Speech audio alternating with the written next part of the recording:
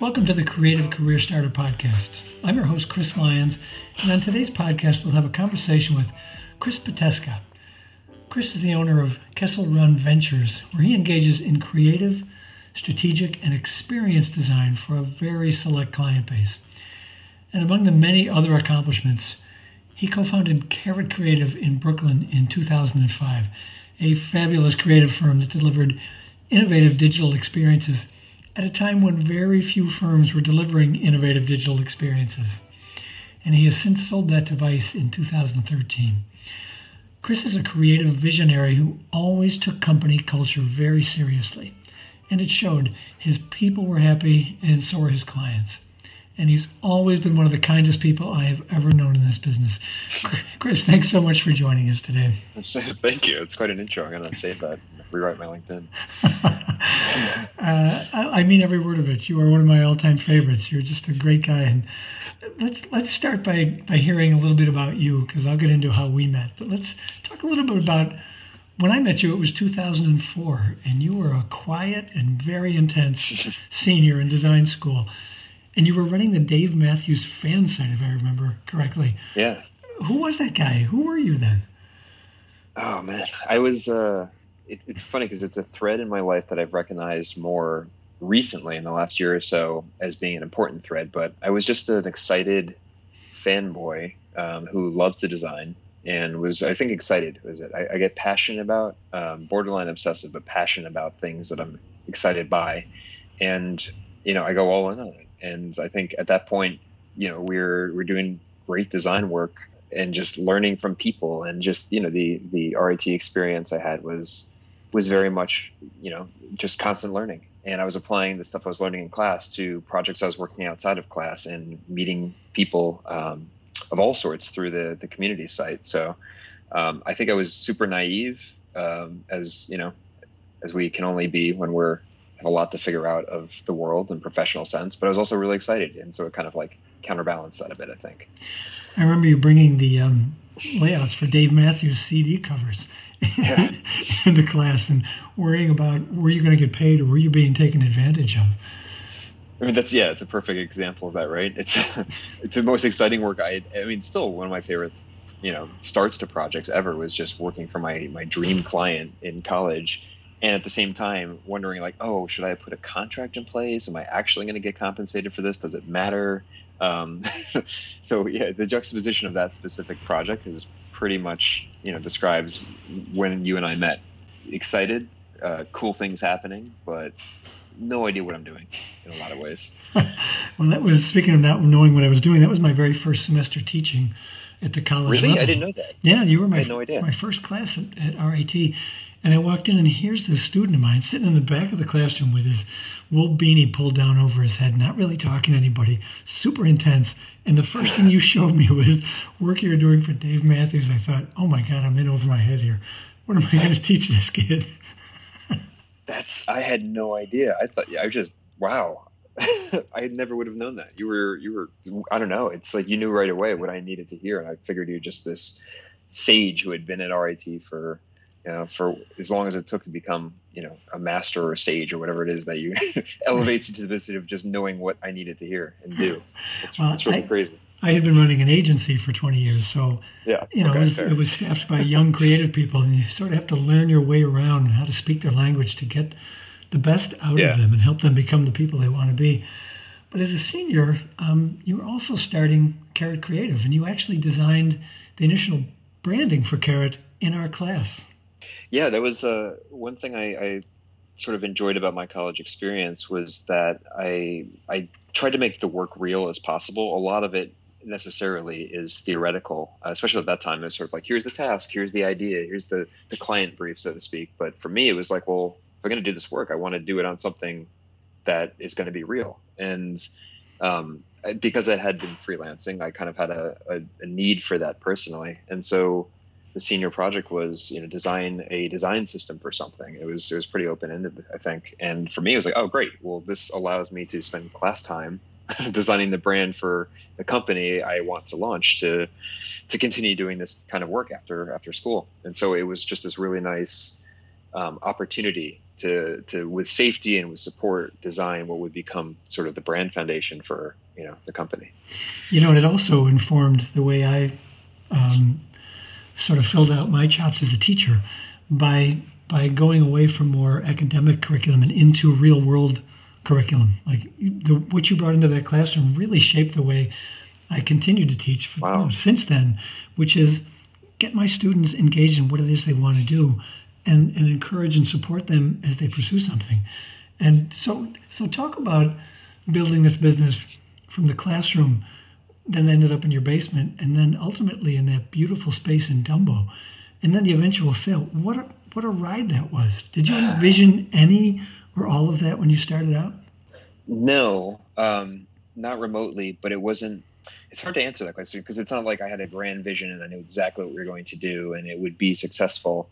I knew it would be successful mainly because I had found success freelancing. It's like, well, I can continue to do this and I love it. And it was like a foregone conclusion at that point. I found that that maybe it's a blissful naivety, but I was excited about it. So why wouldn't it work? I'd proven I could pick up, interesting work, certainly at that point, life goal work already in college for me.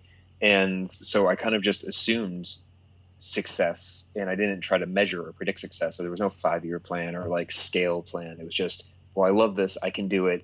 There seems to be need for it. And a lot of people are, seemingly need it. If my favorite band is hiring me to work on a myriad of, design challenges for them, then holy cow, I assume I can do anything with this. And it wasn't confidence or ego. It was just assumption this must be how it works. So yeah, we'll be successful because I love it and I'll just keep doing it. You always had this intense curiosity and fearlessness. When I think back to, for context, 2004, 2000, Facebook wasn't even a thing yet. Social media and those digital platforms didn't even exist. And yet you started a company that major bones on social media before anybody really saw that. You saw that very early on. Talk a little bit about that. Where did that vision come from? Looking back, I understand it much more now, but it started from, running a fan community.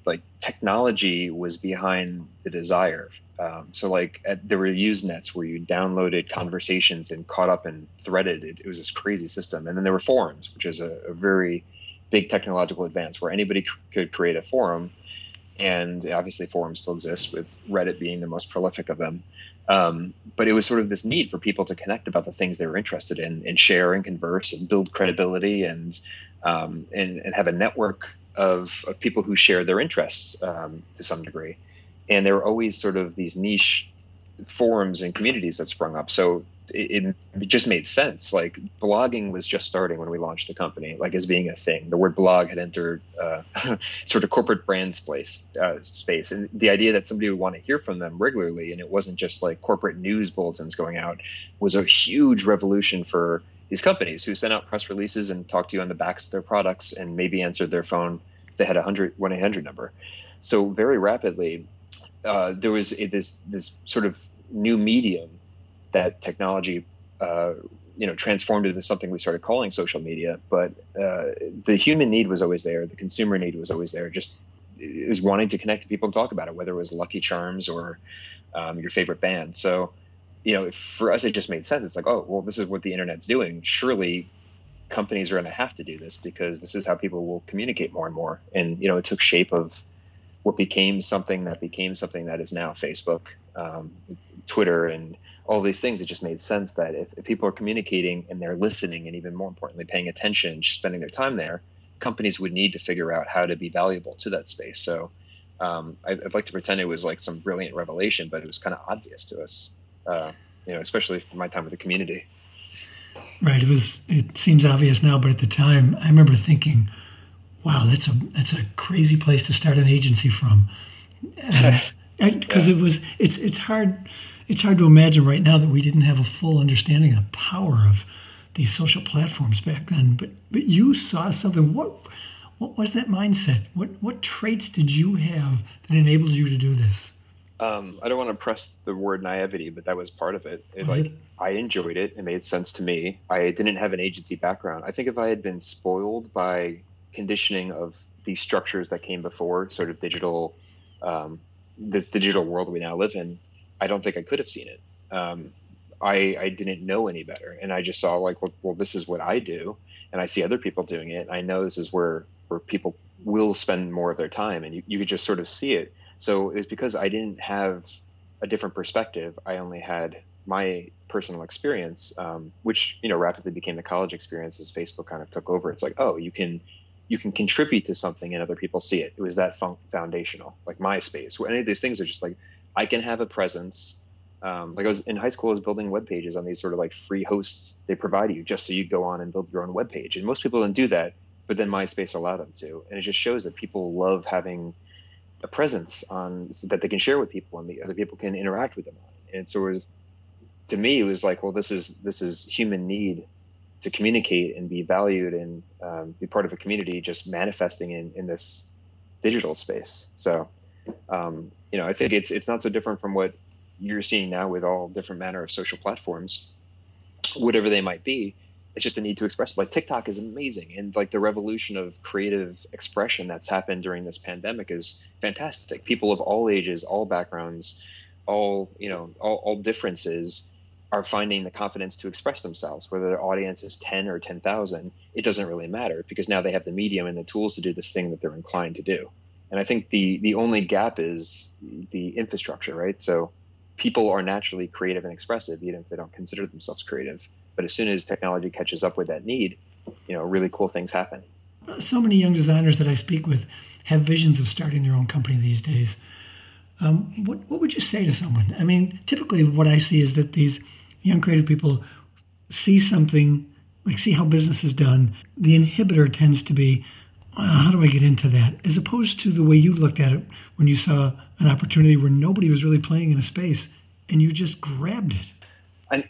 I think that this is sort of the way the world will go. There will always be room and a need for young, excited people who want to do something and who have a difference of opinion on how they do it. I think everybody is a contributor at this point, or most people tend to be, to some content somewhere. Whether it's a personal thread on a messaging platform or TikTok or whatever else it is. And that's valuable because you're creating output. And the funny thing about it is that what I've realized, and it's been very humbling in a way, is that like the amount of boardrooms I've been in and the the invitations I've had to help inform, significant players in various spaces and companies it's like, why are you talking to me? It's because there's something they don't know, they don't understand. And I think there's actually a power in being somebody who's not yet wired in a way where you're like, okay, this is what I believe. Here's how business works. Here's how these things work. You're free from the burdens of here's how it goes. And the natural thing, like trends happen, social trends happen rapidly, and sort of being connected to that means you're almost qualified as a young professional, designer or otherwise, to have more value than people who get stuck in sort of proficiencies. It's very easy to get confident and do things, and to me the idea of an expert these days is almost ironic, because if you consider yourself an expert, it's like that's not a static thing. Like the world is changing so rapidly. How could you possibly be an expert? Maybe medicine and certain things there's exceptions, but in the creative field, I don't believe there's expertise unless you're like, I am actively tracking everything and keeping up with it. The real experts are the people who are practicing it and demonstrating it. So it's almost a better time than any, in my heavily biased opinion as an entrepreneur, to start something, because there's so many unknowns and it's a game of catch up. It's not like your credibility comes from your participation, your ability to do that a lot of established entities, companies or otherwise can't do. Like there's a need for active knowing. I always am amused when I see companies talking about 5-year plans. How in the world do you even go beyond a 5-day plan right now? I wouldn't prescribe it. Like, there's no reason to. I think so much of like what I guess my experience with Kara, to sort of track back to your earlier question too, is that there was so much we didn't know about business and everything else. And those are mistakes you have to make, partially because you just don't understand until you do, or experiences you have to have. Maybe they aren't mistakes, but that doesn't mean, like, those are just things that you can learn. What's special is the skill you have and the energy you have for it. You'll never have more energy than when you're starting your career or when you're pursuing what will become your career. And so to waste it in trying to be something that you maybe not meant to be, or find jobs, like you're going to be learning constantly. Like you're at this point in your career, in your life, you're a sponge. But it's like everything pragmatic can be learned. You can learn how to do the business stuff, the bookkeeping, or who to advise you on that stuff. Anything that's like logistical or might be get in the way of, determination to start something, most of that can just be learned and will be learned. But like the energy and the opportunity you have as a young professional is sort of a very special and unique time. So whether you're spending it in service to another company that hires you, or a project your own, or freelancing, and none of this stuff is forever. That's the coolest thing. It's like perpetuity. You can freelance for a while. You can start a company. If it doesn't work out, it doesn't have to go away. It could just sit there while you do something else. I think the idea of a long-standing career is sort of dead, because how can you plan your life with a company beyond a couple of years? Given this year, even, you could see major industries that have been shaken up that you never would have imagined. So I feel like the upside of that is comfort in the idea that nothing is permanent. And if you look back to last year, did anyone predict 2020? I don't think so. No. You could not have described this year in any way that made any sense to anybody. It's just inconceivable. Yep. So let me shift gears just a little bit, because you spoke earlier, or it's on your profile, I mentioned about your almost obsession with corporate culture. I spoke with a young designer last week who's less than 1 year out of school, and she's looking to leave her first job because the culture is just so toxic. The work is okay, the pay was fine, but it's killing her to dial in each day. So we are now working on job number 2. And what a tremendous loss for this company, investing in young talent. It's so crucial and it's so expensive. And they just blew it. They got it all wrong by treating their young designers so poorly. Tell me what you brought to the table as it related to culture. How did you create the magic? I don't think it was any one thing. I think humility is a big part of it. I think there's a tendency when you put on a leadership role or a management role to have to feel like you play a certain part, or feel like you have to demonstrate yourself in a certain way, authoritatively or not. And I don't think that's what leadership is. More nurturing, in my experience with this so far. And so it's like, there's plenty of things. I found actually our interns, I used to learn so much more from them than I could from any other, source on a given day. It's because they're untainted in a certain way. They have opinions that are unbiased by industry or trends, or, like 3 jobs before. To me, it was a way for me to stay intelligent, was to learn from people. And I think it's important for companies to recognize that experience doesn't, limited experience doesn't mean the person cannot contribute or teach something as valuable as somebody who's been there and is a senior person. It's different. Maybe the output is different, the skill level is different, but there's so much to be learned and shared. So I think valuing every person as an opportunity to learn and to teach them, it's symbiotic in that way. And I think when you look at it less of a linear line between job titles and more of a just differences of opportunity to share and benefit, it changes that paradigm a bit. So to sort of build on that, how do you recognize those necessary traits in young creative talent? What skills and personality traits do you look for so that they will contribute to a positive culture? So to me, it's again, this is my sort of experience in the way we did things, as a caveat, but passionate people. I love people who get excited about something. It doesn't even have to be if it's hiring designer, about the design. I want to see that somebody has energy for something. I find that at least what suited our culture and what suits my energy is when somebody, it could be cooking, it could be a hobby, it could be, a social platform, it could be photography. It literally didn't matter. Dogs, as long as there was something that gave them energy, maybe it is design. That's exciting because you bring that energy to a workplace. And as long as you're comfortable sharing that and sharing yourself, what I would call fandom in a way, like our office was saturated with Star Wars crap. And that's because I'm a massive Star Wars fan, and I didn't hold back. I was proud of that. It was a part of who I am. Why would I shutter that from, my not even 9 to 5, it's a 12-hour day experience. That's just who I am. So when hiring, I look for people, especially young creative talent. Like, your book is only going to be so built out. It's so much of it'll probably be theoretical, depending on your, what professor you're lucky enough to have or not, to help give you some real world experience. But, ultimately you're just looking for the quality of, like, you can mature in design if the skills are there as a baseline. That's why we're having a conversation. But I want to see somebody who will bring something, and it's making the company more interesting because you can get, jobs exist anywhere. Why is my offer to this young person any different than, what they might find in a very competitive industry? It's your point. People change jobs every year or two. What causes them to stay or want to come? And it's just being a part of something and being valued for their whole self and who they are, and not this singular function. Can you execute this type of design for our current need? That is the worst way to hire somebody. So for a young person, having a connection with somebody who you're talking to, I think that's a very important thing to do. Is like, who are they? Like, that's just a good sales tactic in general. Figure out what makes them human, not what their job title is exclusively, but just understand that this is a human being you're talking to. So, who are they? And I don't know. Does that sort of answer?